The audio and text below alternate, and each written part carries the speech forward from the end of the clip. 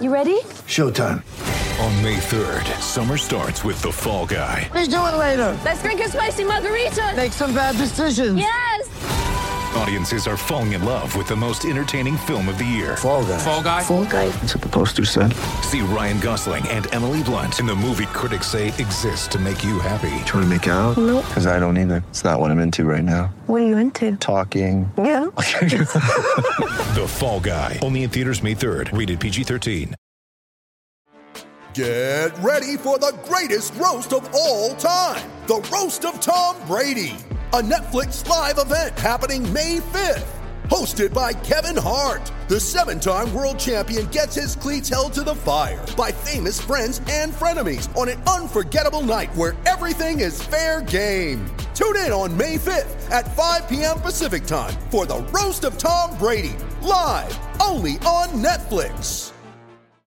With threats to our nation waiting around every corner, adaptability is more important than ever. When conditions change without notice, quick strategic thinking is crucial. And with obstacles consistently impending, determination is essential in overcoming them. It's this willingness, decisiveness, and resilience that sets Marines apart. With our fighting spirit, we don't just fight battles, we win them. Marines are the constant our nation counts on to fight the unknown. And through adaptable problem solving, we do just that. Learn more at marines.com. This podcast episode is brought to you by Coors Light. These days, everything is go, go, go. It's nonstop hustle all the time. Work, friends, family expect you to be on 24/7. Well, sometimes you just need to reach for a Coors Light because it's made to chill. Coors Light is cold lagered, cold filtered, and cold packaged. It's as crisp and refreshing as the Colorado Rockies. It is literally made to chill. Coors Light is the one I choose when I need to unwind. So when you want to hit reset, reach for the beer that's made to chill. Get Coors Light in the new look delivered straight to your door with Drizzly or Instacart. Celebrate responsibly. Coors Brewing Company, Golden, Colorado. Hello and welcome to another episode of Touchline Fracas. This is Daniel Soff. Before we get into the main event, we have a little snippet for you of what goes down in Discord lives. We've asked you to sign up. I know some people just don't like Discord, so we thought, okay, let's get a snippet. And you can decide for yourselves. We are actually going to be putting all of these Discord lives on a new feed. So on your Apple and on your Spotify, just search Touchline Light. That's Touchline Lite. Okay, yeah. Enjoy. What are you saying though, man? You good, yeah? How's your man? Good, yeah. What are you saying, man? What are you saying, brother? Hey, brother. Come to the wood, yeah. Hey, brother.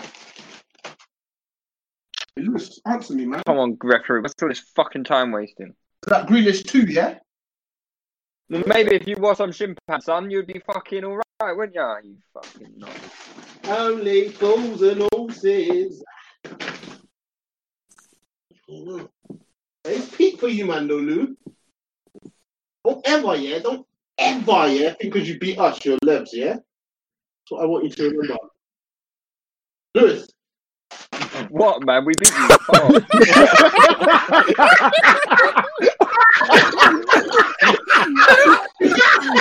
I was waiting to see it.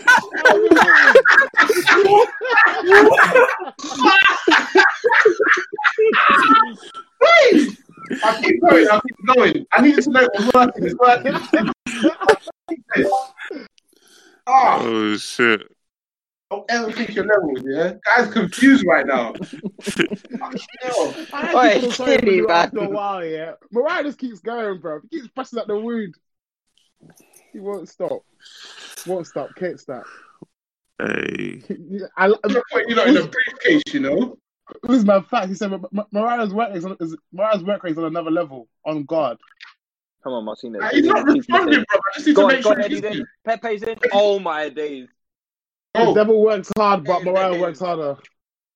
Fucking hell, was that a goal, Lewis? No. Right. That's Nketiah and Pepe, but at least they're linking up. That's a full-blooded foul. What kid thinks this is the championship where you can just be pushing, man? Come on. This stream life is not the one, bro. I need to buy this box, bro. Yeah, grab it, man. This is poverty, man. Alive? I was gonna say something else, but I'll say that. The fact that you're drawing a line on Discord, that must be awful.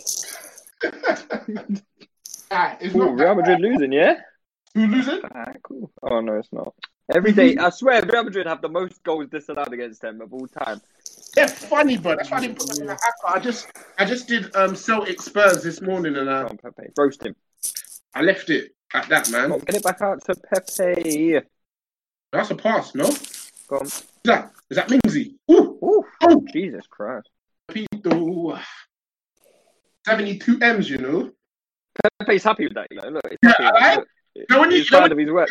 You know when you stick out your feet like, almost. I did my thing. I did my thing. Joke, man, bro. He's gonna ask someone to put that in a compilation tomorrow. Look, brother, I beg you, give me that again. I bet you I put that in. Give me that, trust me. Oi, now play it. Oi, them man are dumb, man. Man are dumb. They're so crap. Man, like Pepito. Man, like Pepito, you know. I like Pepito. Pepito, you know. Grealish, we need one more, sir. Man, I'm saying you should come to OT. Show me why. One more.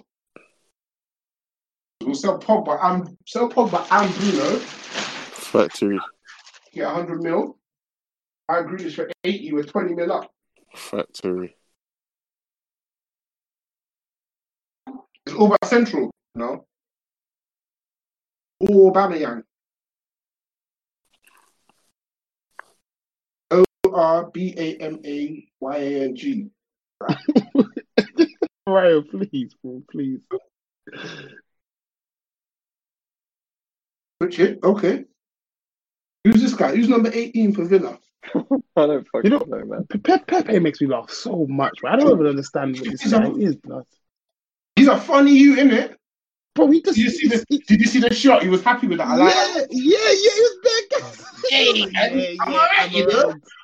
Hey, I'm alright, you know? He always tries that. He just puts bare power behind it and just hopes the curl is enough. I'm decent, you know? 20 goals in League One, I swear down.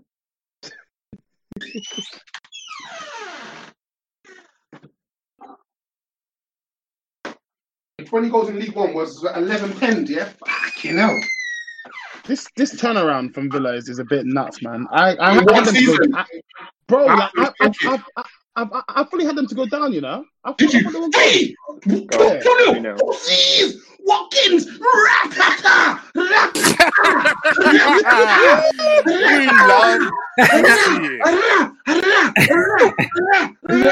They score. On your head top, man. Oh, man, I'm chatting, bro. Don't ever on your head top. On your head top, bro.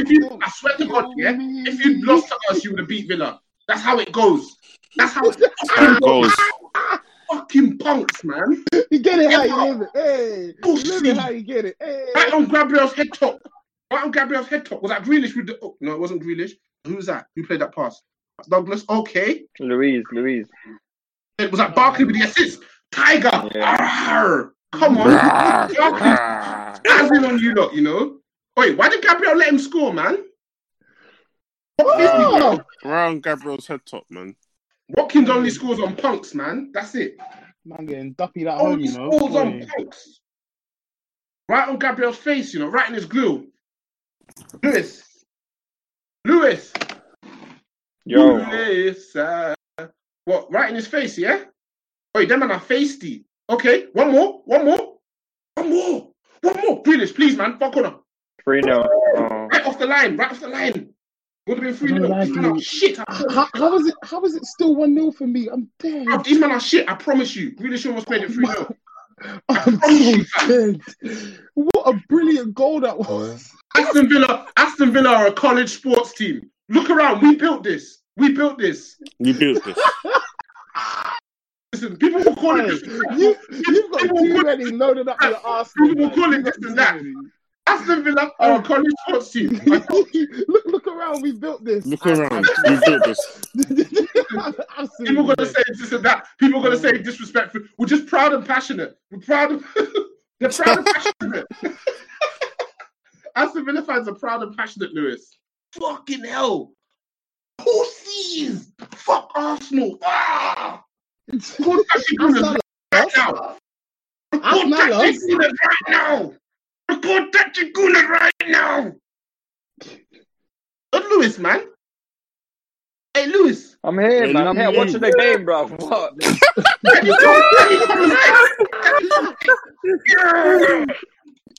Watching the game in the library, you know? Man's watching it in the library. Bro, talk. It's quiet, cuz. It's quiet, cuz. Man was watching it in the library, you know? Can't even hear him. Hey. Get some analysis or what? What's going on? Hey, change that intro, man. Change that intro. I change it. Change that intro, man. Change that intro. Change that intro, man. The fuck you think this is, man? Must have fucking lost your goddamn mind. Lost your goddamn mind, man. Please. Lou, I feel for you, my G. I feel for Go on you. your head top, you know. Go on, score a goal so it gets interesting. Or maybe not. Martinez coming on a cheeky thing, you know? Cheeky blinders.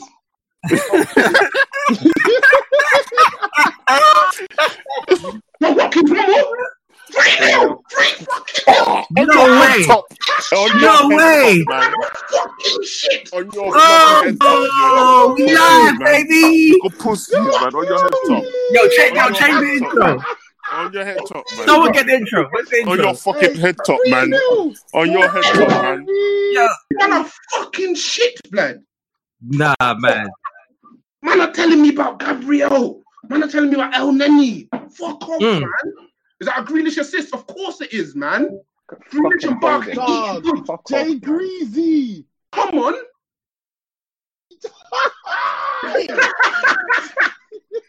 Pass that pad, man. Pass that pad. Pass that fucking pad, man. Pass the pad, man.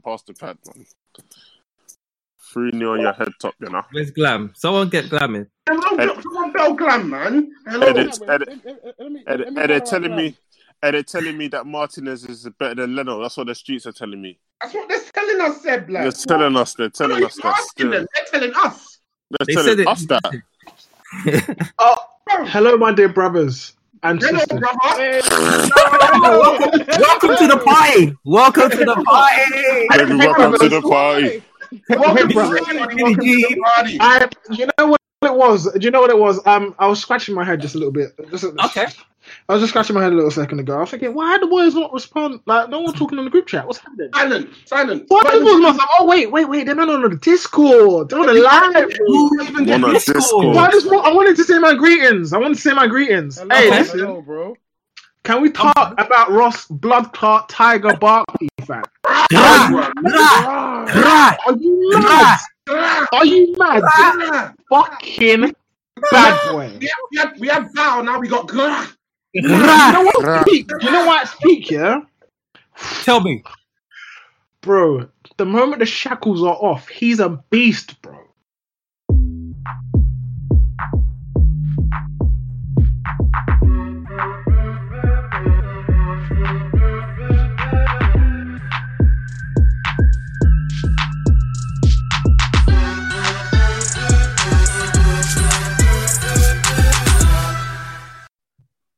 Hello and welcome to another episode of the Touchline Fracas podcast.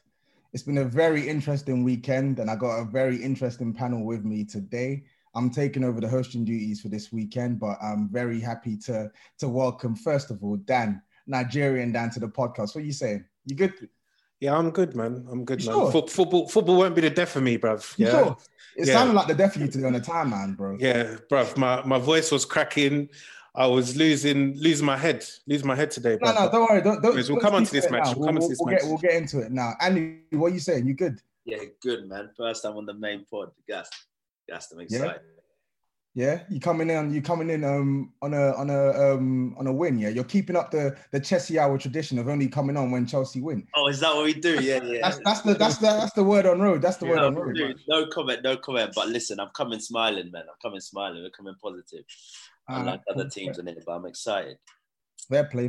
Harold, what are you saying? I'm well, man. We were saying before the game. Sorry, we were saying before we start recording Like these 7 p.m. kickoffs are fantastic because there would have been so much analysis on this City and Liverpool game. I was like, oh, did we play well? Didn't we play well? Who cares? Arsenal lost. That's all that matters, you know? That's all that matters. Oh, yes. We're going to talk about Arsenal in detail for sure. And Steve, you're repping a certain much maligned football player of yours. What are you saying? You good, yeah? Yeah, I'm not going to lie. I'm just here to laugh at Arsenal this week. After last week, I made sure I'll be here to see Dan's pain, bro.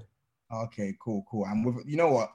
Like we said, we've spoken about Arsenal briefly, so there's no better place for us to start. I must admit as well, I had my schedule lined up. I was going to do Chelsea, Liverpool, then Chelsea, City, Liverpool, then Chelsea, Sheffield United. But then I saw that score and I said, rah, it shook me to my core. So I have to shift this one up to first spot. And I'm going to come to you first, Black Dan. So boy. Black Dan.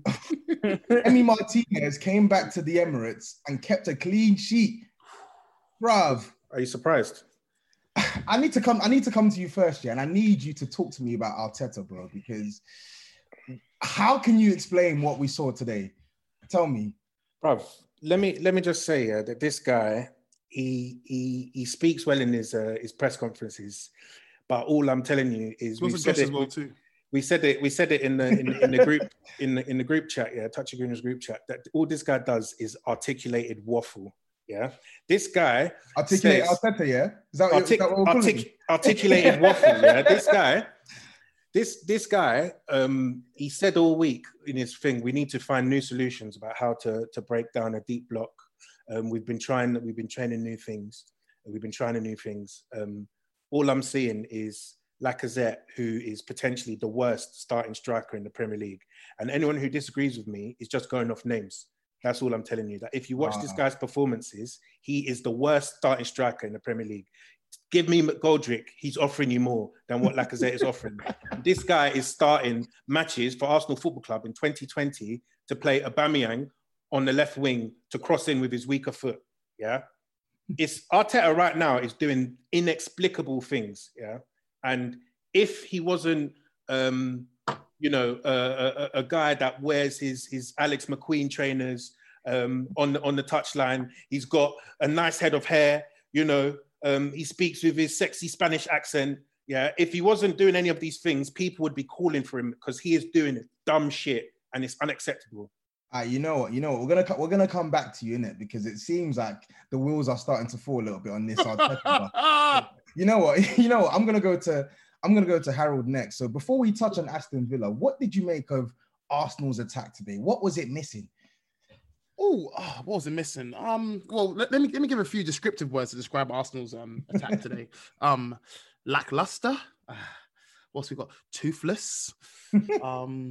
Lizzozette. I'm not sure how many more L's I could put in here. It was. Now wait, you got to explain that Lizzozette to me. No. I'll leave that one up to your interpretation. Let's just say he puts himself around the defender's groin area. Anyway, moving on. Arsenal's performance, I think it was disappointing for all around, to be honest with you. After they beat Man United, everyone was thinking, okay, cool, this is the attacking side of Arteta that he wanted to see. However, that was just not there at all this game. Like Dan was saying, I didn't hear his press conference, to be fair, but he said he spoke on breaking down a deep block or low block. I saw literally no attacking prowess.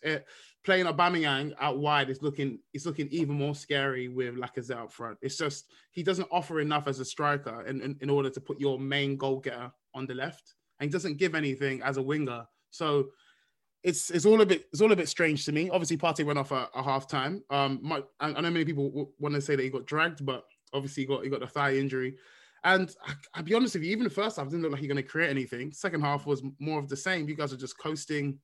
And Aston Villa, they showed their quality. I can't believe I'm saying this, but Aston Villa, who I had tipped to be relegated at the start of this season, I've come up trumps again. Jack Greasy spazzing on you boys. It's mad, man. Yeah. And you know what? Speaking on Jack Grealish, before we go back to Arsenal, so Steve, I'm going to come to you next because we share many a group chat, and we've spoken about Jack Grealish's reported price tag. Obviously, he signed his new contract in the summer, and there were fees being quoted of around 80 million. But is 80 million looking like a mad fee for this guy right now? Because it seems to be like every single thing Aston Villa do well, he's at the heart of it. And special credit needs to go to Ross Barkley, by the way, for today. But we're on Jack Grealish now. What's your thoughts on that price tag, bro? Yeah, man. I think if you look at people who are costing 40 M's now, Haller went for 40 M's and he's trashed. Joe Linton went for 40 M's and he's trash as well. So, like, would you ask me, is Grealish twice the player of those two players? Yeah, he is. So I think 80 million is obviously is inflated. It's got that British tax on it. But I feel with this guy, he's so integral to everything good Aston Villa do. Like, you watch any highlight reel of a Villa performance, like Jack Grealish is front and center. So he seems to me to just be like a match winner for them, the guy who takes the game by the scruff of the neck. And he basically single-handedly saved them from relegation last year. So I think all of that taken into account, is he worth 80 million? I'd pay it and I'd feel comfortable paying it because I know I'm going to get quality from him guaranteed week in, week out. And he seems to have that sort of arrogance. And I clarify as well, when you say... Wait. Sorry to interrupt you there, Tosh.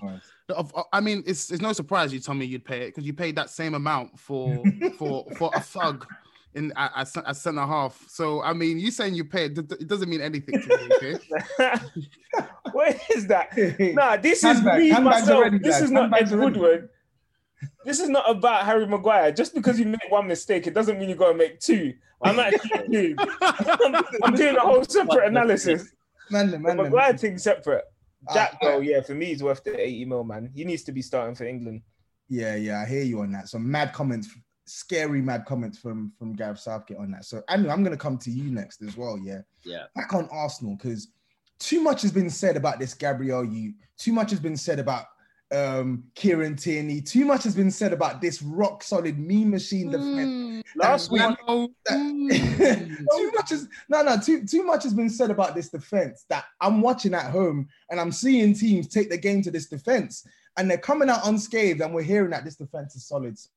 So what did you make of their defensive performance today? Because Arteta's playing free at the back to negate the opposition's attacking qualities, and yet they're conceding 3 goals at home. Make it make sense to me, Anu. You know what? It's very good that they beat Man United the week before because I think... Why do you sound so satisfied there? Because as a Chelsea fan, because that's what gassed that whole back five up. Because they obviously thought that they could play. You know what's funny though, Anu? But go on. Don't you think? Sorry to interrupt you there, but don't you think? Because we're speaking on Discord as well. Don't you feel like if Arsenal lost to United, they probably would have won today? Yes, that's exactly what I'm getting at there. Because that game gassed them. They've obviously gone and done party with party. They've obviously gone and had a party, and this is the hangover. So all of that back five, they've now got a bit gassed. And now, look, Villa have come. They've expected to win this game, and they could not even handle it. There was a clip in the first, 15 minutes? Tierney getting shot by a sniper. His legs just buckled. The was around him. His legs, man, is doing salsa. He's gone. Like, the guy was not.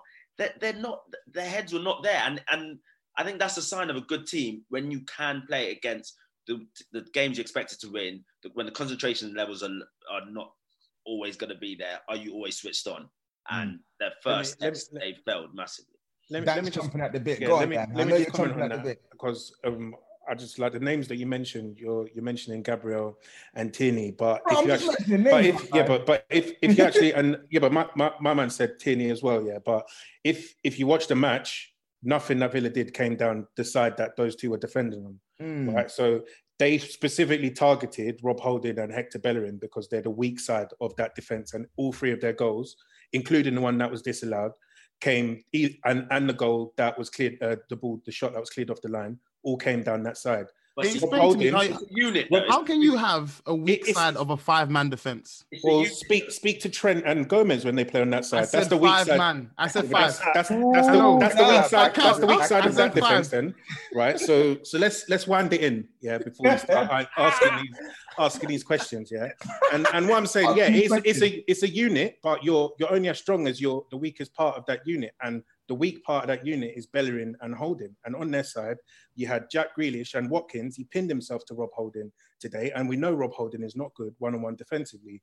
You saw it in the first 30 seconds. They went straight at Rob Holding and they scored immediately. The guy's not good enough. Yeah, this is another one of my issues with Arteta as well. Like, let me not go into the list because obviously it's not going to be the Nigerian Dan podcast today. Yeah, you're right. You're right on that respect. It's not going to be the Nigerian Dan podcast because I wanted because obviously you're talking about the defense, the attacking the right side, blah blah blah blah, yada yada yada. But what about that protection of said defense? Because last week that defense was protected quite well by those two midfield players. You had El Neni putting up his best game since he was born, for heaven's sake. You had Thomas Partey sourcing at Old Trafford, etc., etc. So I'm not trying to take a shot at them, but I'm just trying to ask you, bro, what went wrong today? When he came up at half time, it was trouble. I honestly, I was like, this team, they're going to break because the aura around him throughout the build-up, having a good game, as soon as that spine went, it was clear. They were already 1-0 down at the point, but I think that Partey's injury was so bad for them mentally as well. And Ceballos can't do defensively. It's not as clearly as all good all-round midfielder as Partey. So it was always... Wait, what? Sexy Ceballos, he can't do it? No. Sexy Ceballos can't do it at the back. Sexy Ceballos, he doesn't want to get dirty. I can't believe you said Ceballos right back at him. He want to get dirty. You know what? Yeah, you know what? It's fun to talk about Arsenal when they lose as well because all of their hopes and dreams, all of the nonsense that their fans want you to believe when their team's doing well, it just comes crashing down. And I think for me today, Stephen, I'm going to come to you on this now. I think the scariest part about today is the fact that not once did they lay a glove on Aston Villa today. Like from start to finish, they were completely outplayed. And I think when you're seeing your team get dominated like this, the same way they got dominated against West Ham, same way they got dominated against Leicester in the second half, questions need to be asked of this manager now. You mentioned off air about Arteta needing more time, more patience, but really and truly, how long do you expect Arsenal fans to give him to get some semblance of an attacking plan put together? The honest question is, on today's evidence, not very long at all, because this, like, now he's going back to the way like Emery was playing. Arsenal are a horrible side to watch at the moment. They're not really creating anything, and I think I was gassed off. Except when they play you, of course. Pardon? Except when they play you, of course. They didn't create much when they played us. Yeah, I'm sure they did. They definitely didn't. I'm sure they did. No, they definitely didn't. No, I'm they sure they did. Like one continue, or two. Continue. They created enough to beat you, though. Can't lie. Yeah, continue, bro. Sorry, Stevie. Sorry. Right, apologies. I'm waiting for you, innit? Don't worry. When your match comes, I'm on you. Yeah, I just think right now he's not really showing any signs of progression. Like, I thought they'd managed to stem the flow going backwards, but today they got torn apart pretty much by Villa. It could have been more, could have been 4 or 5. So if you're not creating going forward and you're losing without a whimper, like how much opportunity do you expect the fans to give you? I think he has this season, to be honest. If he continues with performances like this and no sign of improvement, then I don't know where they're going to go from here. Okay. Fair enough. I think the last point I want to touch on with Arsenal, in fact, 2 points. So one on Arsenal, one on Aston Villa. So Dan, Black Dan, Nigerian Dan, I'm going to come back to you on this now. So you mentioned that Arteta, whatever he's doing with this system, it's not working. So going forward, what are you proposing he does to try and get your misfiring team firing again? What are you proposing? He can start by playing players in their actual positions, you know. I think Aubameyang needs to be playing up front. With who though? With anyone. Like we've got a few wingers in the team, right? Which ones though? Because a lot of them are underperforming, sir. So today he's brought in a 32-year-old Willian on a 3-year deal. Probably he was shit, by the way. Some of the worst business I've seen my club do in recent years, and we've done bad business. I mean, you know, Pepe's pretty bad business as well, to be fair. Yeah, and Pepe's up there as some of that bad business as well, right? But for me, if you've got Pepe or Willian, I'm going to play Pepe because for me, Pepe has more end product than what Willian has. Right? You've seen the chances. What Pepe are you watching? We need to put end product in quotation marks there. Yeah.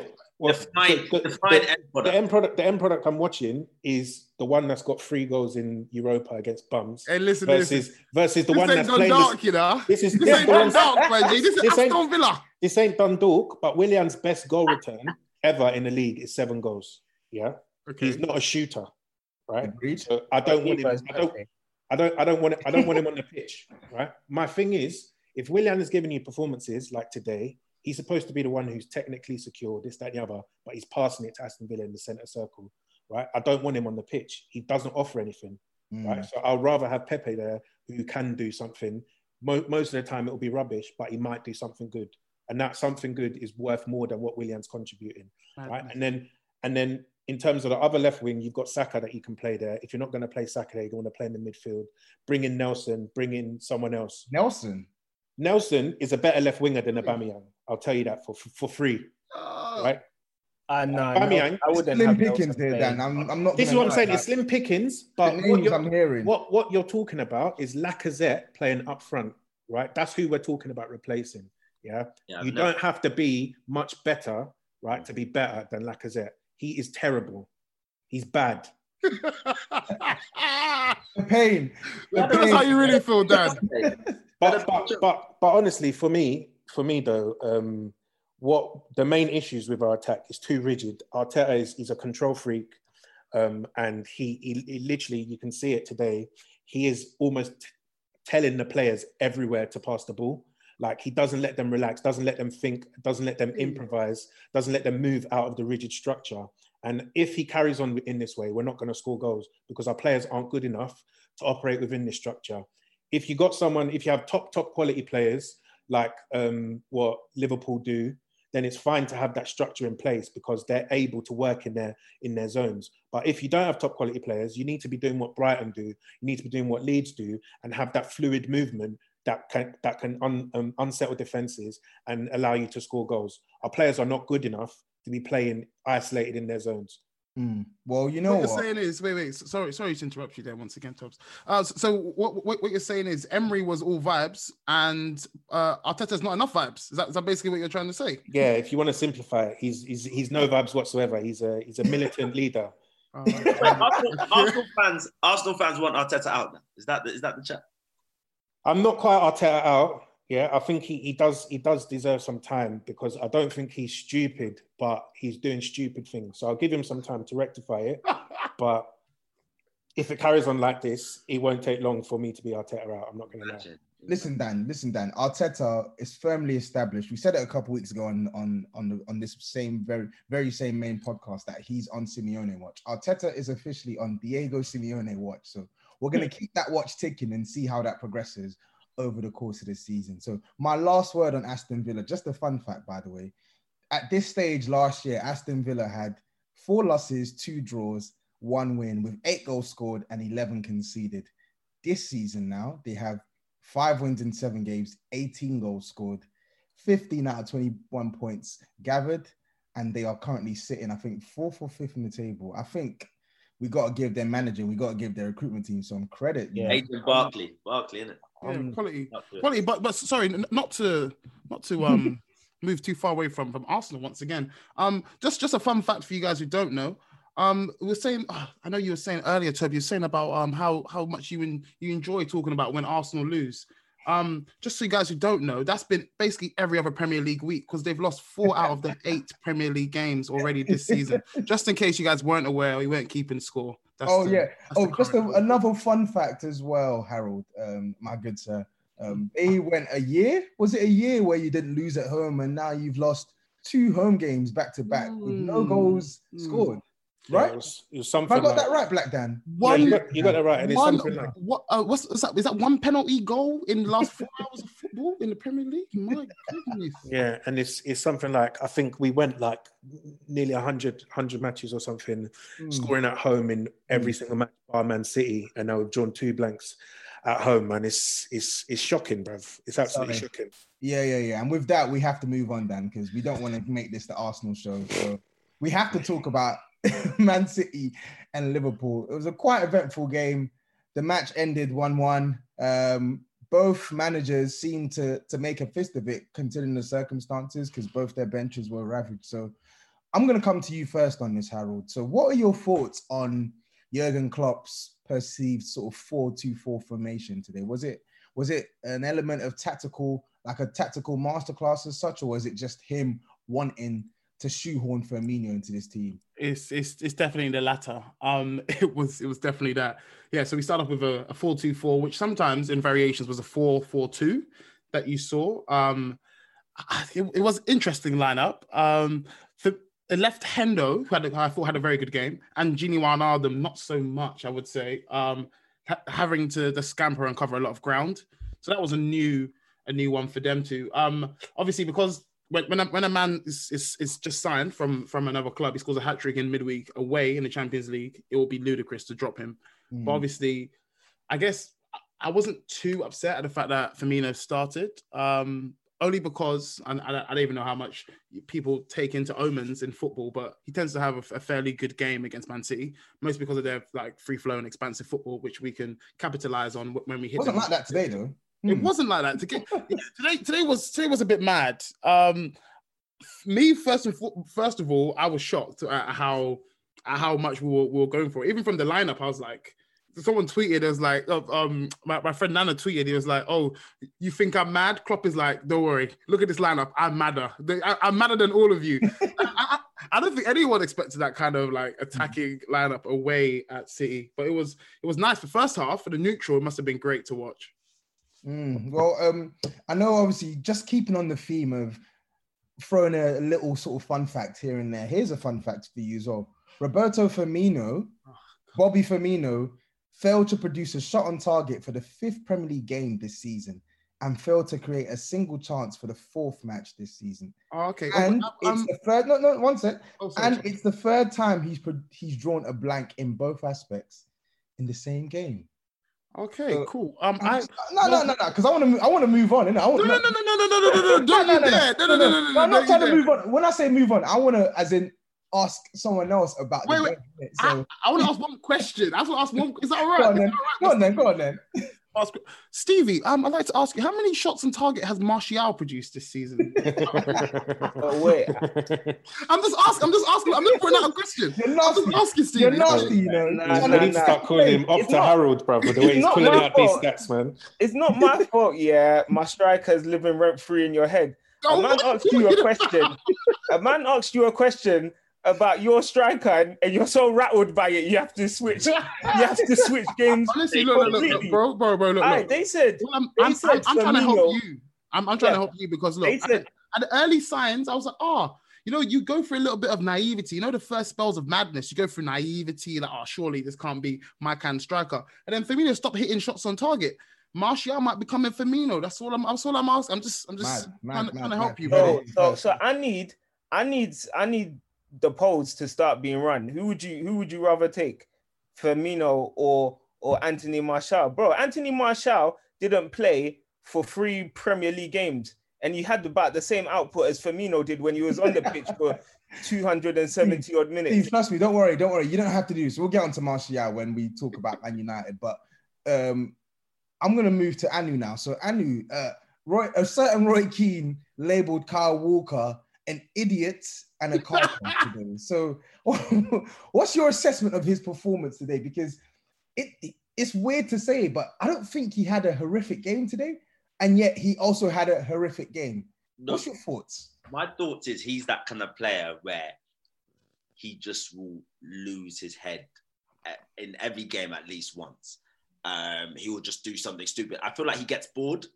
Like he's one of that kind of player. He'll just be bored and just will do something ridiculously clumsy or just very lazy. Like he knows he could, for example, make more of an effort to go round, but he'll just be like, let me just stick out the leg. See, the referee might not see it. I might get away with it. Instead of just, I feel like he has that so many times. Idiot? I don't know. I think you've got to put some respect on Kyle Walker's there. He's been there for like he defensively. He's been there. Like look at, for example, not even gonna call Yaya, but Trent. Defensively, someone like Trent the guy can't defend. He could learn from someone like Walker. But then again, you have someone like Walker who would make that idiotic mistake once every 9 minutes. So yeah, it was stupid, and it's a classic Kyle Walker thing that he's done. But to call him an idiot, I think is unfair because he's he's played for you and he's played at highest level for that long. Do you know what I mean? He's a good defender, but he's always got a mistake in him. He's a lazy player. Fair enough. Dan, I'm going to come to you next before I go back to Harold, because I know Harold will definitely want to get his opinion in on my next point. But a certain Trent Alexander-Arnold went off injured today, suspected calf injury. So that's now 3 first-teamers in Fabinho, Trent, and VVD currently injured, in addition to their new recruit, Thiago, who was meant to slot into that midfield. Now, how do we see Liverpool coping with these flurry of injuries? Because to their credit, they're holding on strong. Like, they're still getting points, they're still getting results, and they're still grinding on. But what do you make of their injury troubles at the moment? And do you think the worst is yet to come? Yeah, I think it's a funny one because obviously I think they've had some relatively good luck in the past 2 seasons with their no injuries to key players. But as everyone keeps saying this, that's not true. It is true because your players have not been missing for extended periods of time. Like, I don't know why you're saying it's not true. Wait. It's literally facts. How is untrue? No, because we have had injuries. Everyone has had injuries, but Mane, Firmino, Salah, and Van Dijk haven't had lengthy injuries, and Henderson have not been out for extended periods of time. How is that lucky? The fact they haven't had a long-term injury? Are you kidding me? A man got clamped. And I said it's good luck. I didn't say it's lucky. I said it's good luck. Okay, look, don't be pedantic over your words about good luck and lucky. I mean, I feel like anyone who studies the English language feels like that's fairly synonymous. Okay, and don't you dare tell me you said good luck, not lucky. No. We've triggered him. We triggered him. I don't understand why. I don't understand why you don't think it's good luck though. I mean, it's fortunate, but I wouldn't say it's. Oh, what's the difference? Who wants to be pedantic? Fortunate's different to good luck. You led me here. I'm just capitalizing. You led me here. You know what? Listen, since you want to talk, Harold, how do you think you lot are going to cope with this injury? Let's say Trent is out for I don't know, a month or something. I know we got the international break, so that's a bit of respite for your squad. But let's say he misses, I don't know, the first 4 weeks of the sort of winter Xmas period. How do you reckon your team are going to cope? Do you reckon your team will be able to cope with that? Yes, I do. The funny thing is, on the defensive aspect, I think they'll be better. You put Milner there. Milner did wow. That's rude, you know.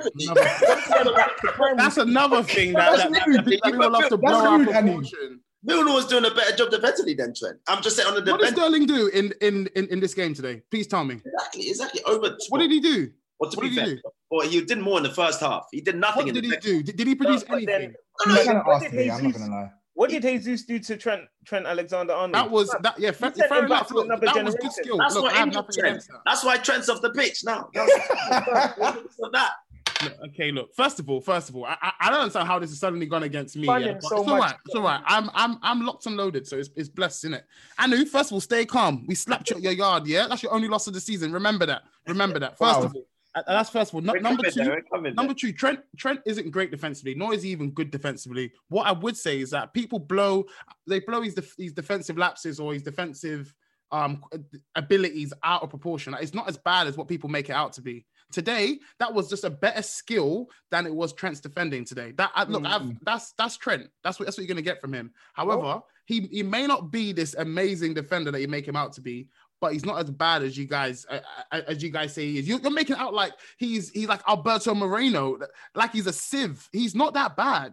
No, but I don't think anyone said that. You know? Yeah, I don't think anyone said that. Oh my god! I'm rattled. You're welcome. You're welcome.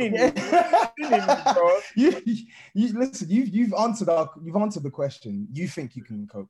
I think it's going to be a lot that James Milner is going to have to do to give you close to what Trent's giving you in terms of his contribution on the ball, but it remains to be seen what your team's going to look like without Trent, because we've not actually seen Liverpool without Trent for a sustained period of time. Yes, we have. In at least 2.5 years. Yeah, no, yes, we have. My goodness, once again, Trent got injured last year, and Nico Williams had to come in and play 2 For or how 3 long? games. And 2-3 games. Bro, look, wait. Look, so I don't think you understand. This is a calf injury. I don't imagine it to be as long as you're projecting. Like, No, I'm not projecting that it's going to be long. I said hypothetically, if it was long, could you? Yeah, fair enough. But what I'm saying is, Trent hasn't had the greatest of starts this season, even offensively. Most of his performances have probably been better defensively this season, simply because he's having a right centre back who's chopping and changing every single week, and so he has to have some discipline about his game. And second of all, he just hasn't been that good. In all honesty, maybe that's the bar he's set for himself, that he's that much of a creative outlet from our right back position, but he hasn't been all that great. Nor has he had to be, because we're still getting wins. So to be honest with you, I don't have much. I don't have much concern over that, because I mean, he wasn't producing that much, let's say. But so you just got basically you don't have much concern, but you just got rattled for no reason, basically. No. I was more touching on the point of his defending, because there's been a topic on the timeline this week, and Trent's defending ability, and I just think it's blown out of proportion a little bit. So I just wanted to. I hear you. 2 cents on that. Steve, I'm going to come to you next as well. So we spoke about Jesus. We spoke about the quality that he showed there. The same proverbial questions are going to come up again. Can Jesus fill Aguero's boots? Blah, blah, blah, yada, yada, yada. Do you think that that Jesus, I know we've asked this question a million times, but I'm going to ask it for the 1,000,001th time. Do you think that Jesus is it, basically? Like, can he go a long way to help Man City in their perceived title challenge? No. Definitive no, yeah? Definitive no. Jesus is not that guy, man. Like, that goal he scored today, chef's kiss. Like, it was majestic, yeah? But he's just not a man that I would be able to rely upon for an entire season to propel me to the title. Because when you need like big players to step up at big times, and today he had an example where I think he had that header that he failed to even get on target. Like, minimum, you've got to be working the keeper. And if you're up against the strongest team in the league, you need to be packing away those chances. And that happens to Jesus way too often. So for me, he's been at City long enough. He's had enough chances. I don't think he can go that extra level to where he'd be as reliable as Aguero. I hear you. And I wanted to expand on not just Jesus, but Man City's attack as a whole, because listen, we ain't spoken about it, but Kevin De Bruyne was arse today. He was absolutely... I was just about to say, I was just about to mention him. Please. He was arse today, and so was Raheem Sterling. So go on, Harold, take it away.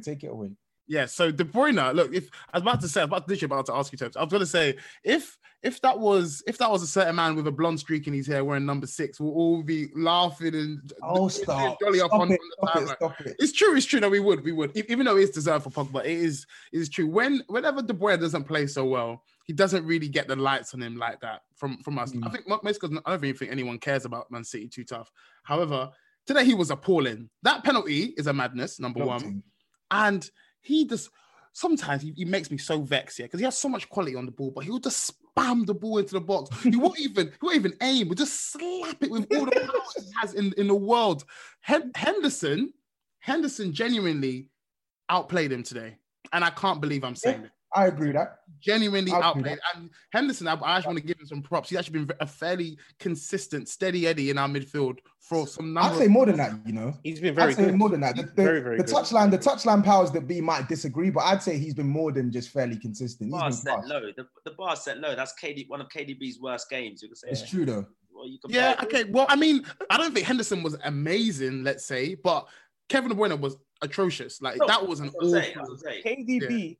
KDB is allowed a bad performance because he puts in so many magnificent ones, but I do think that there's extra strain on him to be the all-encompassing creative midfielder for City now, because David Silva's gone, because Sane's gone. Do you know what I mean? If him or Sterling don't create for City, it's like nothing's happening. And to be honest, like they need more options there. I know Torres has done a decent job, like in and around like false nine, but to me, he's not proven he's creative either. Mahrez is not quite at the same level as Sane. He wasn't even in the squad today, Steve. He's been that bad that Pep didn't. Mahrez is good though. Mahrez and Foden should be playing, in my opinion. Foden should have started today. Yeah, Gundogan was a bit of a passenger today, but he's always a bit of a passenger against Liverpool. Yeah, I don't understand. How old is Gundogan now? 30, 32? He's got to be 30, yeah.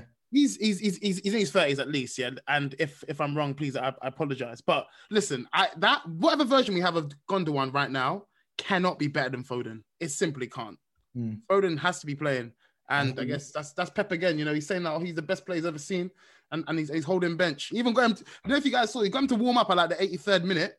Please note that my brother didn't come on the pitch. It's crazy. It's crazy. It's nasty what Pep is doing there. But Dan, just before we move off this match, so my last point. I know we've spoken about Liverpool. We know that we still expect Liverpool to put up a strong title challenge, but based on what we've seen with this City back line of, I don't know, Laporte, Diaz, Walker on one side, Cancelo on the other side, who was actually fantastic today, I thought, Cancelo. He was good, yeah. Has this sort of altered your opinion on their title chances this season and how their defense can hold up? Who, City? City's, yeah, because this is what, unbeaten in 5 now, only 3 goals conceded, 2 clean sheets, etc. Yeah, I think if Ruben Diaz and Laporte can stay fit, it's a major upgrade on what they had there last season. I think last season Stones, Otamendi, Eric Garcia, Fernandinho, they were piss poor. Let's just be honest. Let's not call a spade a spade. So I think if City do have that basically solid base to build from, and they can get the likes of Aguero, Jesus, De Bruyne, fit and firing, then I think they'll be there and thereabouts. I just think, you know, with the whole compressed schedule, etc., you're seeing the injuries that Liverpool are getting. It's going to be very tough to keep those two fit all season. Laporte has been picking up little niggles already this season, so I think it's going to be a major worry to keep him fit, especially if they're playing Champions League matches as well. So I think it's going to depend on the fitness of those two, really, for me. I hear you. Fair enough. Very diplomatic of you. Chelsea 4, Sheffield United 0. I mean, Sheffield United 1, sorry. How could I disrespect McGoldrick like that? So, Anu, I'm going to come to you first because you let McGoldrick score. This is what? His 3rd goal, 4th goal against Chelsea now? I think he scored 3 and 4 games against Three and 4 games against even Chelsea. Popped up that stat just before he scored. It was a bit freaky. Yeah.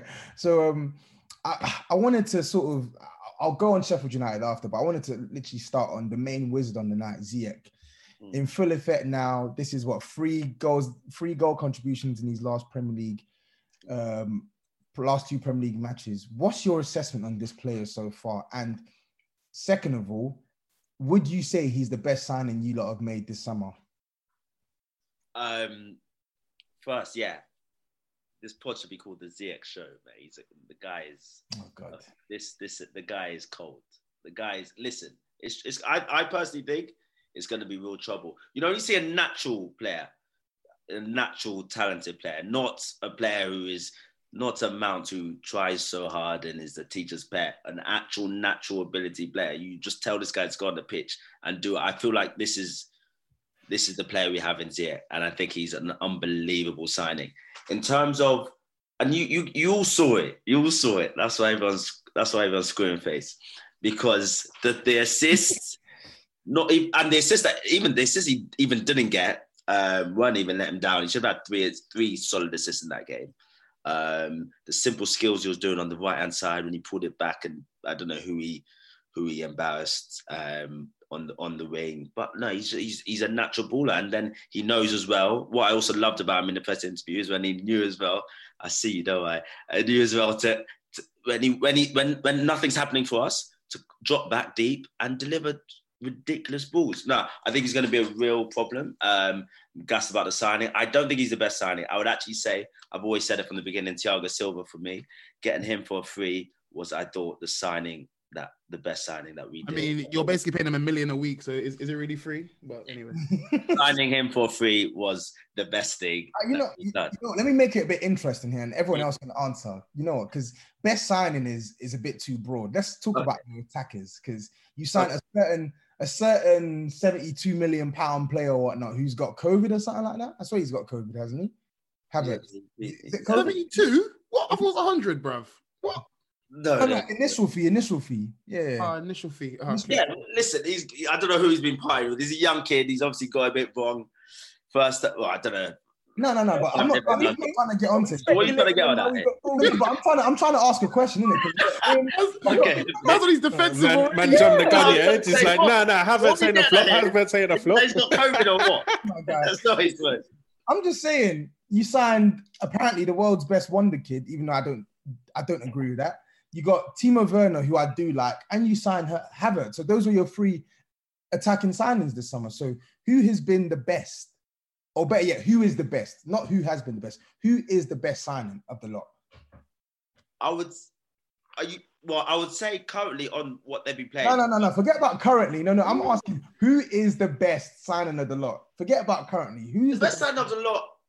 In my opinion, I think Werner. I think he's already a finished product. I think he's only going to get better, and he's just a proven finisher. Like, so not the Wizard. The midfielder, I think it's slightly more difficult. There's a lot more to it, but I think Werner's the best for us, in my opinion. It's easy to say that, but who's the worst is also easy to answer. I don't know why everyone's getting on Havertz. I don't know why everyone's Wait, how did you know he was talking about Havertz? He didn't say that.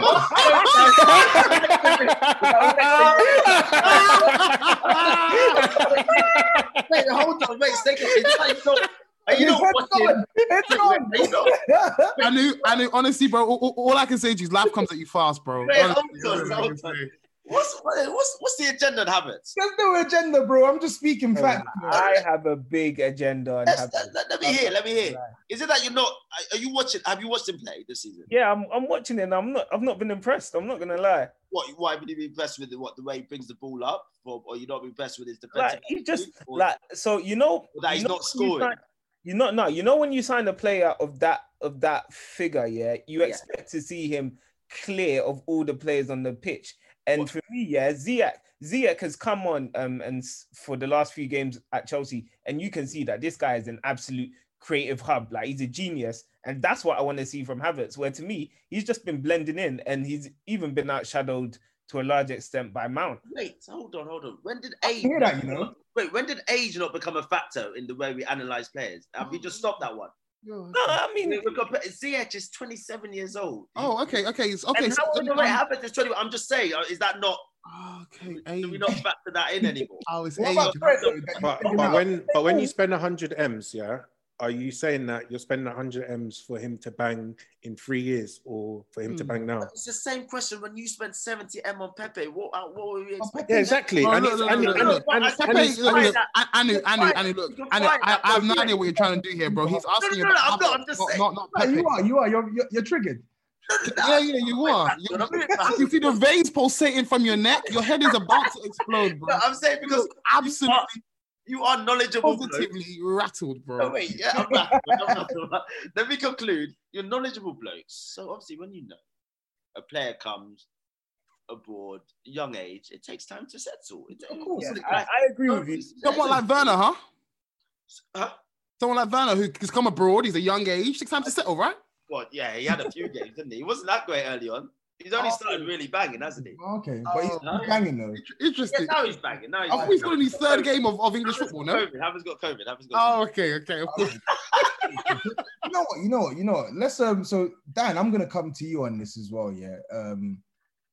Before we get on to Sheffield United. So Chelsea's fullbacks, I know Andrew mentioned Thiago Silva, he's been ever present. The defense just looks organized. It's all hunky-dory against these low-scoring sides, shall I say, because that's what they've played, low-scoring sides. But Chelsea's fullbacks are quietly going about their business. There's 6 goal involvements so far combined for Reece James and Ben Chilwell. What's your assessment on that pairing, and where would you say it ranks in the league currently? Yeah, it ranks quite well. I'd say it's probably top five. I'll happily say that. I'll need to do some. I think Liverpool are clear at the top. Then I'll need to do some thinking about some of the other pairings. before I can nail it down. But I think yeah, you're right. They are quietly going about their business. I think Reece James has come on from last season, because I think he had a very shaky season last year. He wasn't really looking like the Trent x Wan-Bissaka combo that we were expected to that we were expected to see. But I think this season he started very well, deserved his England call-ups as well, with the form that he's shown. So he's doing well. I think Chilwell started. He had a few injuries, and he is sort of filling in for some of the goal involvements that Marcus Alonso was giving you, which is a bit unexpected, because you don't really associate Chilwell really with scoring goals, but he's been getting into the box and contributing there. So, you know, I'm not even really the biggest fan of Chilwell. I've been on the record saying I think he's quite average, but I think you're seeing Lampard use him in a way that makes him quite effective, using his pace to get up and down the pitch. So yeah, man, they're doing really well. Yeah, no complaints there. Just back to your question about like their best signing, I think it is Thiago Silva out of all of the signings they made in attack, just because I think Chelsea were really good in attack last year. They didn't really have any issues scoring goals to the extent. Like they did finishing chances, I would say, but in terms of creating chances, I don't think they had that many issues. But where they did have issues was at the back, and I think that experienced head of Thiago Silva is tiding them over. Because if they didn't sign him, and they were having to play Christensen and Zuma or some of the combinations that we saw them play last year, then I think they wouldn't be doing as well as what they are right now. Fair enough. I think Mendy has to play a part in that as well, because I think he's coming and he's not even been spectacular, but I think such as the dross that they've been dealt with the past 2 seasons, the bar was in hell. So he literally just had to raise it to ground level. And I think I think that's what they needed. And it's tying them over for now. So credit to him, he's doing well. But you know what, Steve, I want to come to you next, because them nasty people from Harold's neck of the woods, yeah, they told us that this Brewster guy, they told us that he was something special. They used to call him Starboy, all of this stuff, yeah. 23.5 million, and he had zero input into that performance. And I'm just looking at Sheffield United spending now 23.5 million on Brewster, who I actually think is a good finisher. I think he will get goals for them, but still not. Is it going to be enough? And then 20 million on Ramsdale. Like, what's this business about? Yeah, honestly, Sheffield United, yeah, then we're now going to see the bums that I thought they were. Like I would not have any qualms in seeing that team go down. I'm not going to lie. Like, obviously, I think teams can come into the Premier League and for a season they can fool people. No longer. Like, they needed to buy a top striker, or maybe not a top striker, but a striker who would at least score you goals in the league, yeah? And looking at the way you play, I don't see many parallels with the way Liverpool play. So I don't know why they've gone for a striker from Liverpool who's unproven in tournaments over 16. So come on, he scored goals in the Championship. Bro, this Brewster guy, I didn't even clock he was 20. I thought he was still 18. Like, he's in the games he signed for Sheffield United, he hasn't really imposed himself. To be fair, he hasn't really got chances. But when you're at that kind of club, like, you've got to fashion these chances for yourself. And to me, this guy looks missing at that club. I don't know if you're taking a piss, Stevie. No, I'm not gonna lie. I don't know if he's not at the level required yet, or it's just because it's Sheffield United, so perhaps it's not quite the right fit. But I don't see him getting 10 goals. Sorry, it's harsh to judge him against Clean Sheet FC. It's a. But you didn't keep a clean sheet though. It's hard. I'm just saying it's hard. You didn't keep a clean sheet. No, Adu, your head is still hot from Havertz. The main is cool. Sorry, continue. But Steve, you know what? Here's my counter argument to Brewster, because the fee was a joke thing. There's no getting around it. The fee, I don't know how Liverpool pull these astronomical figures for their players out of thin air. It's crazy. And I don't know how they get it, but the fee was a joke thing. But he is definitely a better finisher than McGoldrick. He is definitely a better finisher than Ollie McBurney. We've seen it in action. We've seen it in evidence as well. But bro, you've got the 20th, the 19th, and the 18th worst striker in the league out of 20. then like it's not an improvement. Their strikers are genuine. They're in and amongst Lacazette in terms of the goals they actually get. Martial. Oh, sorry.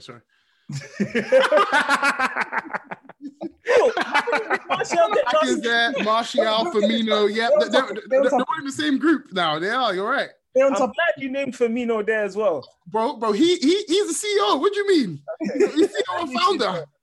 Wait. Sorry, Tubbs. I have a question for Anu. I got a question for you, mate. I see you guys. Chelsea started to click. Started to play very well. I was getting some runs together, getting some W's together. I'm just wondering, is there any space for a Ruben Loftus-Cheek, who, by the way, was dropped from the Fulham team, who finally got a W, by the way, for the second W in a row where he didn't have any input in the game whatsoever. Obviously, against West Ham, he came on at the 83rd minute and still managed to get yellow carded. What do you make of his future in this Chelsea lineup? Thank you. Very good question. I appreciate that. Non-existent. Honestly, I'll be honest. I said it, funny enough, in our group today. Like, there's no space for Loftus-Cheek back at Chelsea. There's no space for the third best England player. Mad. There's no space. This is my personal opinion. It's going to rustle some feathers. There's no space for him back there. The guy's not. He's the kind of player where he needs to. Well, you would think he'll need to be playing at Fulham, like what Barkley's doing. Big. Do you know what I mean? Big fish, small team, and dominate. There's no space for him at Fulham either, bro. He can't get off their bench. Which is why it's sounded his peak. And I feel for the guy. But the guy needs to reset. But listen, there's no space. Tom Kearney, Lamina, Jack Harrison. No, not Jack Harrison. Harrison Reed, sorry. It's sad.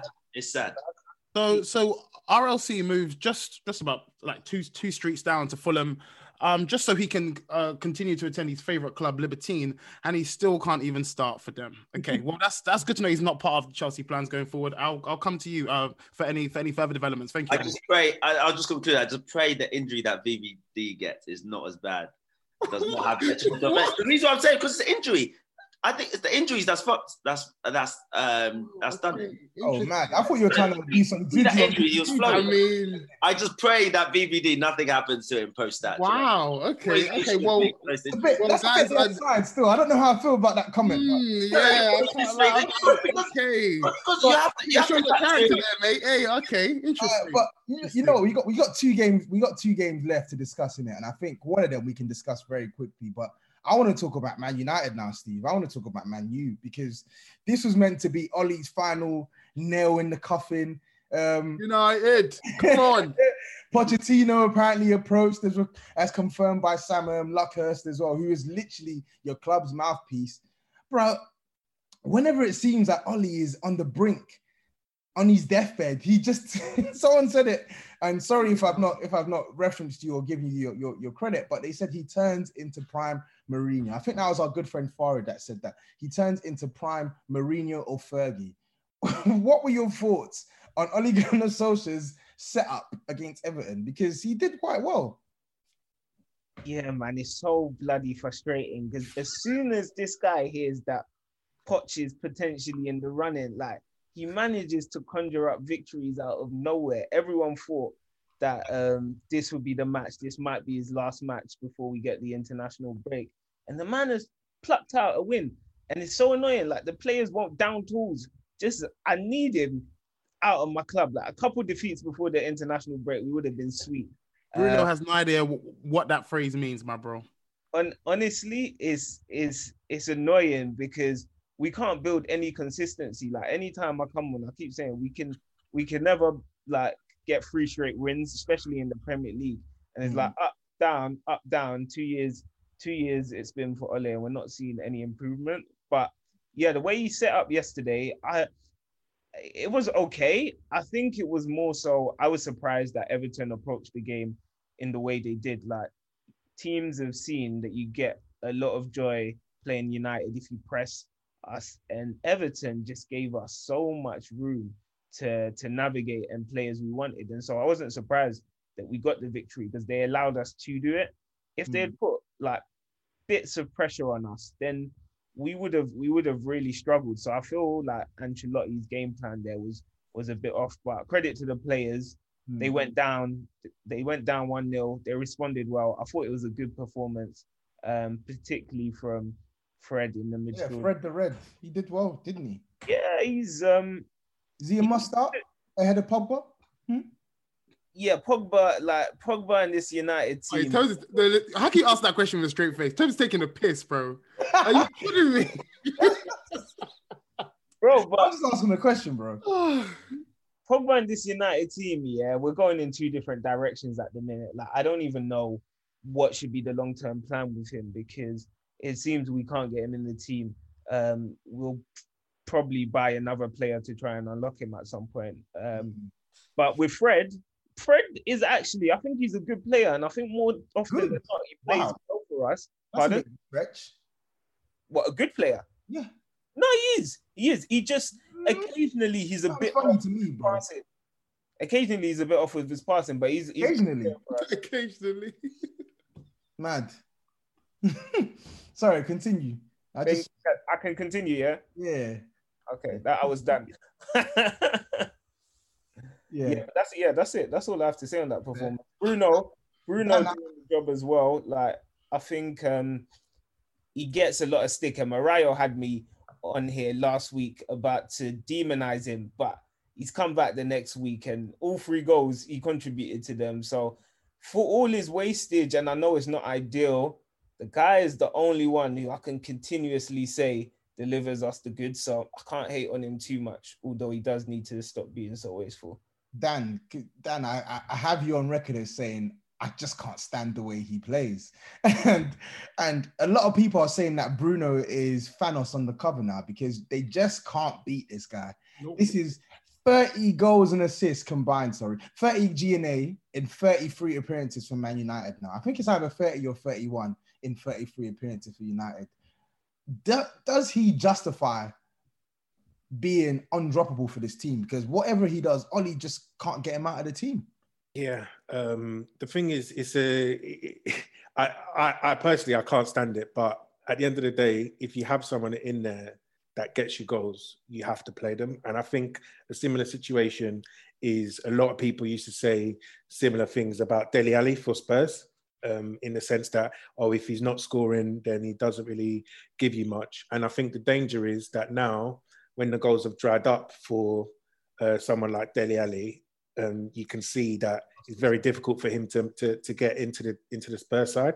And I think for Bruno Fernandes, he needs to ensure that he gets these numbers, because you've seen it for a couple of games, I think 2 or 3 games in the past few weeks. When he's not scoring, boy, does this guy stink the joint out. Like, he absolutely reeks when he doesn't get a goal or an assist, and it's not worth it. But I think the numbers speak for themselves. I think it's 100. You said in his games for United, but I think in his last 160 appearances, he's got 146 goals and assists, which is it's ridiculous. Those numbers are scary. Those are scary numbers for any sort of midfield player. So, as long as he's giving you that return, he has to be in the team, because you don't necessarily have someone who contribute those goals and assists if he's not there. But you need to make sure that he's contributing those numbers, because if not, boy, he's smelly. He's very smelly. Now, this is a general question across the board, really, because Luke Shaw, it seems like since Tellez has come into this team, or they signed Tellez, it's sort of fired up a rocket up this guy's bum. Like, the last couple of games, I'm seeing him actually deliver some good crosses. I'm shocked. I'm amazed. And even Maguire, he's been awful for the past couple of months. He had his best game in the United shirt in God knows how long against Everton. So my question to you lot is, what is Man United's best defense on paper? Not on paper, just generally, game to game. What is the best defense that they can build off? Because Tuanzebe, they told us about Tuanzebe, class this, class that. And I heard that he was quite poor against a lowly Istanbul a couple of days ago. So Tuanzebe, yeah. Look, Tuanzebe is still the real deal. I'm not gonna. No, I'm not saying he's not. I'm just asking, what's the best? Can we talk about that Istanbul game, please? No. Mbaba jogging and still being able to. I've never seen anything like that in the 12th minute of a game in my entire life of football. You should be ashamed of yourself, Stevie. I am ashamed. That was you're ashamed of all of them. bro. Bro, you can't make me feel any worse about my club than I do right now. So, slander, it can't affect me. Yo, that game was pathetic. There's no words that can be used to describe that game. Like the players, this is what frustrates us the most, is because one day we'll think we're the best side in the world. The next game, it's like we can't string a pass together or can't create a cohesive performance. But in terms of our defense and that question, Toby, I think De Gea and goal, like this season, he's been pretty solid. Twanzebe and Lindelof, I think, is who everyone wants to see. I know Maguire played okay yesterday. To me, he didn't play amazingly well that they needed to show his highlight reel on Match of the Day. And you know how it is. You know how it is with these lot. You know how it is. Yeah, but I just thought he dealt with things well in the air, which is what, like, it's basic defending to me. Like, so I wouldn't give him his plaudits for that. You say that, but it's basic defending against Dominic Calvert-Lewin, who is quite a tormentor in the air. So maybe you got to give him some small credit there, I must say. Fair play. But yeah, Aaron Wan-Bissaka, he has to play at right back. And then, yeah, I mean, Telles has to play, but Luke Shaw, he has upped his game in the last few weeks or so. Like, whenever his place is at threat. Just say Telles and move on. Come on, let's not pretend. Okay, I'm gonna give you what you want. Tell us. Let's not pretend. Okay, cool. I think that's enough for Man United now. That's a good result for Ole Gunnar Solskjaer. United go marching on, and the rest of the Premier League are happy because Ole's still in a job. So, boy. Last game we want to talk about, and I don't think we need to spend too much time on this, is obviously my beloved Spurs picking up. No, Tobes, sorry, I know you're hosting, but since this is your club, how about I ask you some questions about the game? No. Ask the crowd some questions. Don't ask me questions. Oh no, I mean, you've been asking a fair few questions. So let me turn it back on you. Since you got Harry Kane, they're boasting he's 200 goals. I think he got his 201st on the weekend. Well done. Yep. Yeah. Question about Gareth Bale. He came off and then you scored. Okay. Thoughts on him? Is he finished? Thoughts on his his all around game. How do you think he was, or how do you think he's going to be going into the future for your beloved Spurs? So I'm going to answer the first question, or the first point about today. He was shit today. There's no sugarcoating it. He was shit today. He was really bad. He was really bad today. Has he played well yet? By the way. Yeah, he has played well. Yeah. Kane is finished. Kane's finished, yeah? Or Bale, you mean? Sorry, Bale. Sorry, my bad. God. but yeah, listen, Bale is finished. Gareth Bale for me is not finished. I think what we're seeing is, I think maybe we sort of potentially rushed him because he scored that. He came on as who's we?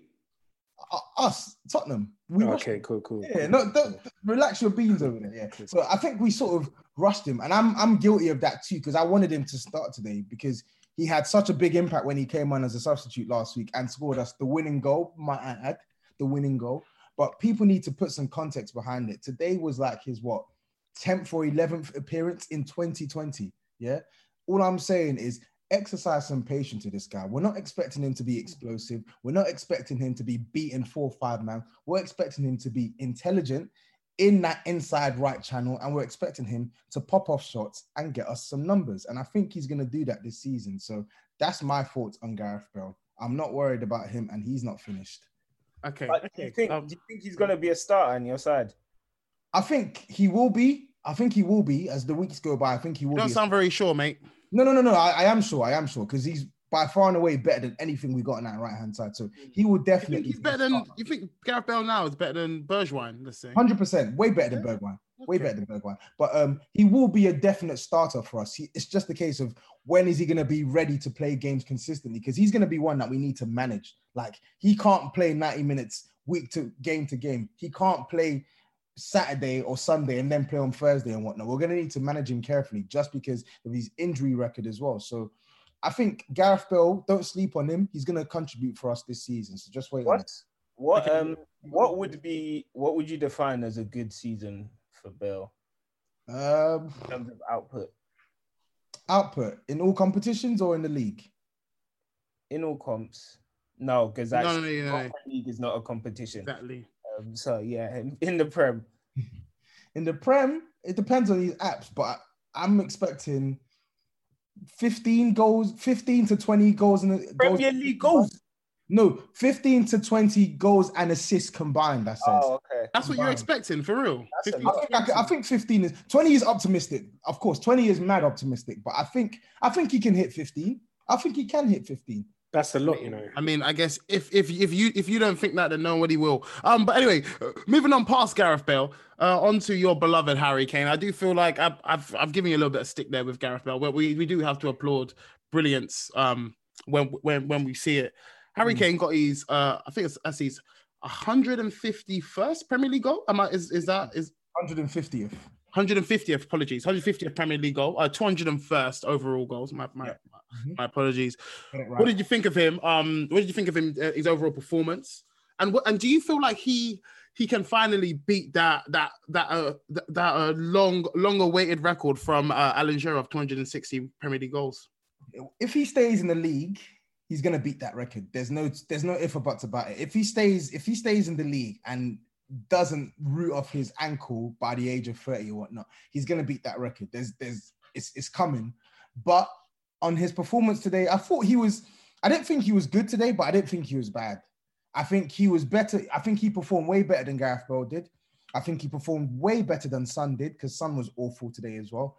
Our whole team was awful today, but what I love the most about Harry Kane is no matter the circumstance, there is always one player in our team that you can rely on, and it's him. That's 13 goals and 10 assists in 14 appearances in all competitions this season. And I know you lot don't like the Europa League, so I'll take away the Europa League from the equation, so that even in the league, that's 8 appearances, 8 goals, 8 assists. Just crazy numbers, absolutely crazy numbers. And I'm hoping he can continue, because if he stays fit all season and continues at the rate he's going, we are definitely finishing in the top 4. Top 3 even. We're going to finish third, because we're going to finish above Chelsea this season. I was actually gonna follow on that question. And do you see yourself as title contenders? But you just no. The title contender talk is nonsense. I don't like hearing all this title contenders talk, because not really. You sure? I'm sure. I'm positive. I like to hear that, Toes. Okay. I'm glad you know where Spurs are. That's good. Let's look at this. Look at this Liverpool. Let's look at this Liverpool. Who's going to win the league, by the way, Toes? Who you think going to win the league? Just out of this random question. I said on the pod a few weeks ago that City, because of that Van Dijk injury, City were automatic favourites. But when I watch City now, I'm still not convinced that they can snatch that title from Liverpool. So I'm gonna have to go with, it's gonna be joint. I think it's joint Liverpool and City winning it. And if I had to put my money on it, I would still put my money on Liverpool to win it right now, because I still think even with that City improvement in defence and whatnot, that fear factor with City is gone. Whereas I think with Liverpool, even though you can get at them, there's still a fear factor there, and they can still pick up points. So I don't know. But definitely good result today from Spurs. It's I think for even if maybe you're not necessarily the most you're not in agreement with other fans who believe that Spurs will win the league. One thing in winning the league, you need to win ugly, and Spurs have done that for the last couple of weeks. So well done. You guys got the W's when it mattered. Three straight wins as well. I think that's 3 straight wins, 2 clean sheets as well. I mean, we needed it as well, because we bounced back from that West Ham game, didn't you? Huh?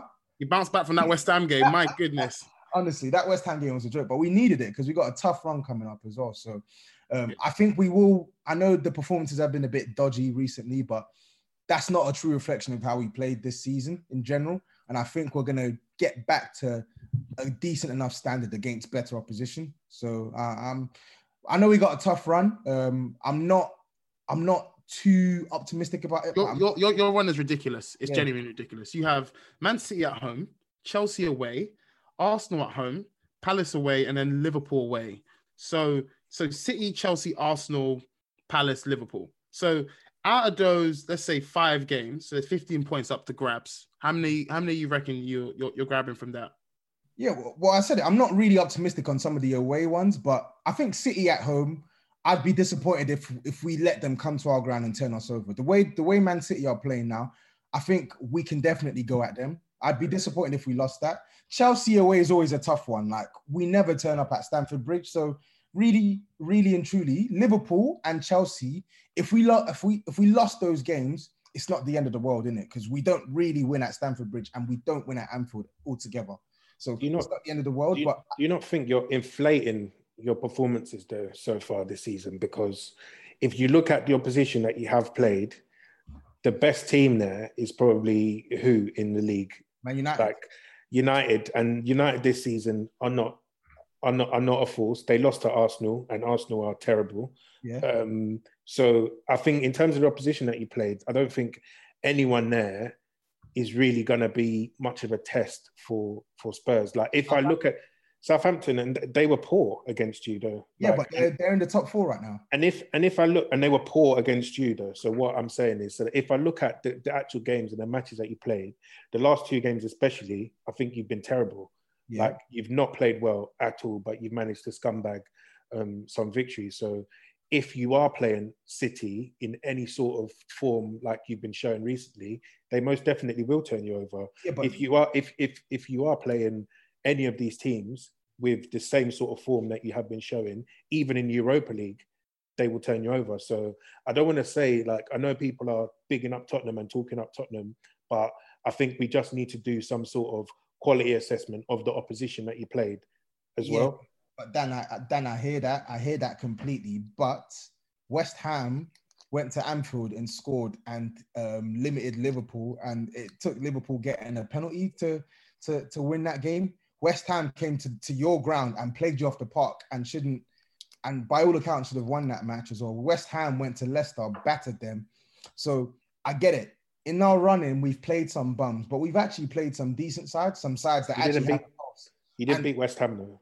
No, I'm not saying we did. I'm not saying we beat West Ham. West Ham was poor, sloppy, but we battered United, battered Southampton, etc., and we've won 3 games on the spin. What I said was that if we come back from the international break, we have to improve. We can't play as bad as we did. If we play as bad as we have done in the last 3 games in this running, we are going to lose. But I don't think we're going to play that badly. I think you're going to see us return to something of what you saw before Burnley, what you saw against West Ham, what you saw against Newcastle, what you saw against Man United. And if we play like we did against those 3 teams, you cannot tell me that we can't give Man City a game at home. You can't tell me that we can't beat you, of all people, at home. You that we beat at home last year, playing one of the worst brands. Don't include Arsenal. We're rubbish. Yeah. But that's my point. But you're in that fixture list, and Leicester at home that we piped 3-0. Bro, come on, we can get results. That is so defeated, bro. This is not even fun. Dan, bro, put up a fight, man. My goodness. Fam, the only fight I want to put up with is someone needs to find me Lacazette's house. I'll fight him. Oh my days. Anyway, wait. But Toes, I do still want to ask you. So you got those 5 games. How many points? If you had to put a number on it, how many points are you getting from them? You know what? Neck on the line. I'm saying we're going to get 3 points against Man City. Okay. Chelsea. Oh God, Chelsea's a tough one. Chelsea's a tough one. You know what? We don't really play well at Chelsea, so you know what? I would hate a loss, but you know what? F it. I'll mark that one down as a possible loss. Arsenal at home will win. Palace away will win. Liverpool away, I think we'll lose. So out of 15 points, 9 points. I think we'll get 9 minimum out of 15. And then maybe if we can get a point at Chelsea, I'll be happy with that. But City and Arsenal at home, I think we can win those games. Fair enough. No further questions, sir. I think that's me done talking. So I wanted to open up the floor to anyone else who's got any more comments, because I think it's been a very enjoyable podcast. We've had some tears from Dan, some outrageous takes from Anu, but yeah, the floor is you lots now, man. Tell me. First of all, I want to say, Anu, you're here we go. For speaking on Van Dijk. I want to say that, and Van Dijk has enough money in the bank for. He's built off enough. No, you misunderstood. You misunderstood already. You were going the wrong way. No. I hear what you're saying about obviously the injury affected RLC, but even let's say Van Dijk comes back a different player, he's already the best defender in the world. What is RLC the best at? Nothing. But it's at the stage. The best at breaking back, or what? No, hold on, stay calm. It's at the stage of career when it happened. I just think that it was such an unfortunate injury that happened to him when his game was progressing. He was looking like complete player, done since then, he's not looked the same. And it's just unfortunate time. Okay. If they have, listen, as I said, I'm praying for VVD to get back safe. That's all. Listen, what do you want me to say? It's nothing about money in the bank. I'm just saying, I'm explaining to the reason why that's happened. It's an unfortunate set of events. RLC now, sadly, is done out here. Like, in my opinion, I don't think he can come back into that team. Perfect. And that's the only soundbite I wanted, kind sir. That's all I wanted. I wanted to be able to replay that, chop and screw and replay that at random times on the timeline. Thank you very much, Anu. Thank you for coming.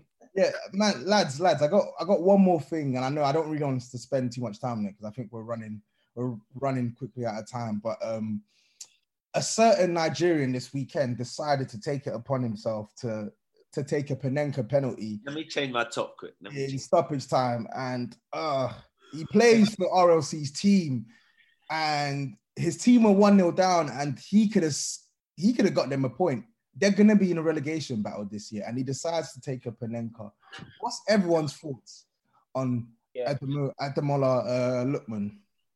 If it wasn't for the fact that it was Fulham, I'd never forgive him for that stupidity. But Fulham are going down whether he scores that goal or not. So, quite frankly, that's on God as well. Like, on God, it's not making a damn difference to this. Parker can cry all he wants. They're going down, but that's so cheeky for him. He probably knows they're going down and doesn't rate his own team. So it's very bad judgment. But at the end of the day, KDB missed the pen today. Yeah. KDB missed a penny. That's because he thought it was a cross. No, wait. Completely offside. Slap the cross in again at a penalty spot. You know for me about Lookman, that penalty miss, yeah? I thought it was a bit mad. I guess the penalty was nuts in it, like last minute of the game, but I don't think it was that deep though. Yeah, he shouldn't be getting scrutinised for. I don't think he should be getting scrutinised as badly as he did. My man came out with a public statement. I was like, "Yo, it's a lot. Come on. 94th minute of stoppage. 98th, whatever. 1-0 down. Listen, KDB, he had a shit penalty today, but that was just what it was, a shit pen. But at least he's not trying to be fancy, but he's picked his corner and he's missed. There is no reason on earth why you should be doing a Panenka. It's called a different name for a reason. It's not a normal penalty. It has its own unique name. And you need to be able to be sure that you're going to pull it off. Because if you don't pull it off, you're going to get scrutinized. He probably can bang it in training. He probably's been banging it in training. That's what separates the men from the boys. But he tried to be RLC, listen, RLC's probably twisting up 10 man in training. On the pitch, he looks like flipping Carlos Sanchez. So... Hey. What, they'll kill me today. Listen, at the end of the day, he's probably been banging it in training and it didn't come off. It's that classic. If he scores, he's a hero. No, he's not. If he scores, he's not a hero. Like no one cares. No one. Yeah, but everyone's banging it. Yeah, but everyone's banging him like, oh, he scored for Necker. No, he scored for Necker in the 97th minute on the draw. Do you know what I mean? Listen, yeah. Lookman wouldn't even be 10 on trending on Twitter if he'd scored that Panenka.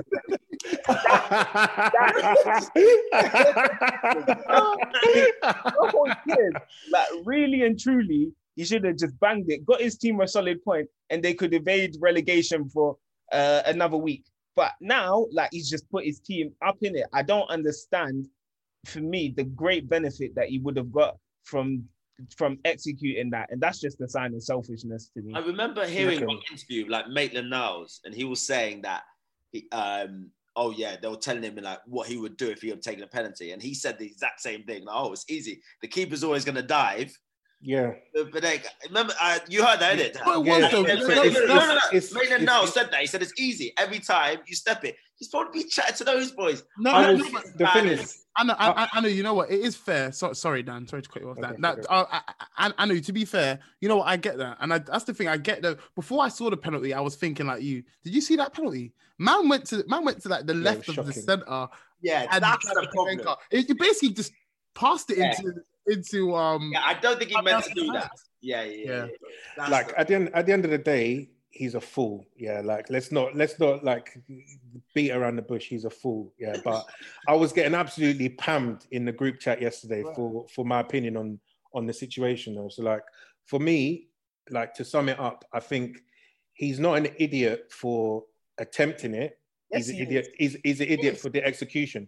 And my reason for that though is I think if you're going to do a Panenka, I actually think that's the best time to do it, because if you get it right, no keeper is going to stop it. Personally, like Steve, you said, oh yeah, the chances go up, but if you get a Panenka right, it's never ever saved, ever. So it's like if you went so that's my point. We're running out of time, innit? So that's my point. If you're going to try it, you have to get it right, and if you don't get it right, you're a dunce. Yes, and that's why he's a dunce. It's obvious. But that was my point yesterday, and I was getting destroyed for saying that. Listen, Man said, if you score, it's a goal. If you miss, it's not a goal. But anyway, listen. That was a good chit chat. That was a good discussion. I just thought it was worth discussing anyway. But if you're still listening, make sure you spread the word on today's podcast with your mates. Share it, do whatever. Check us out on socials. Touchline Fracas or Fracas, sorry, on Instagram, on Twitter. That's where you find most of these wacky opinions as well. Lads, it's been a great podcast, and we'll be back soon, I'm sure of it. Take it easy. Okay. Appreciate you guys.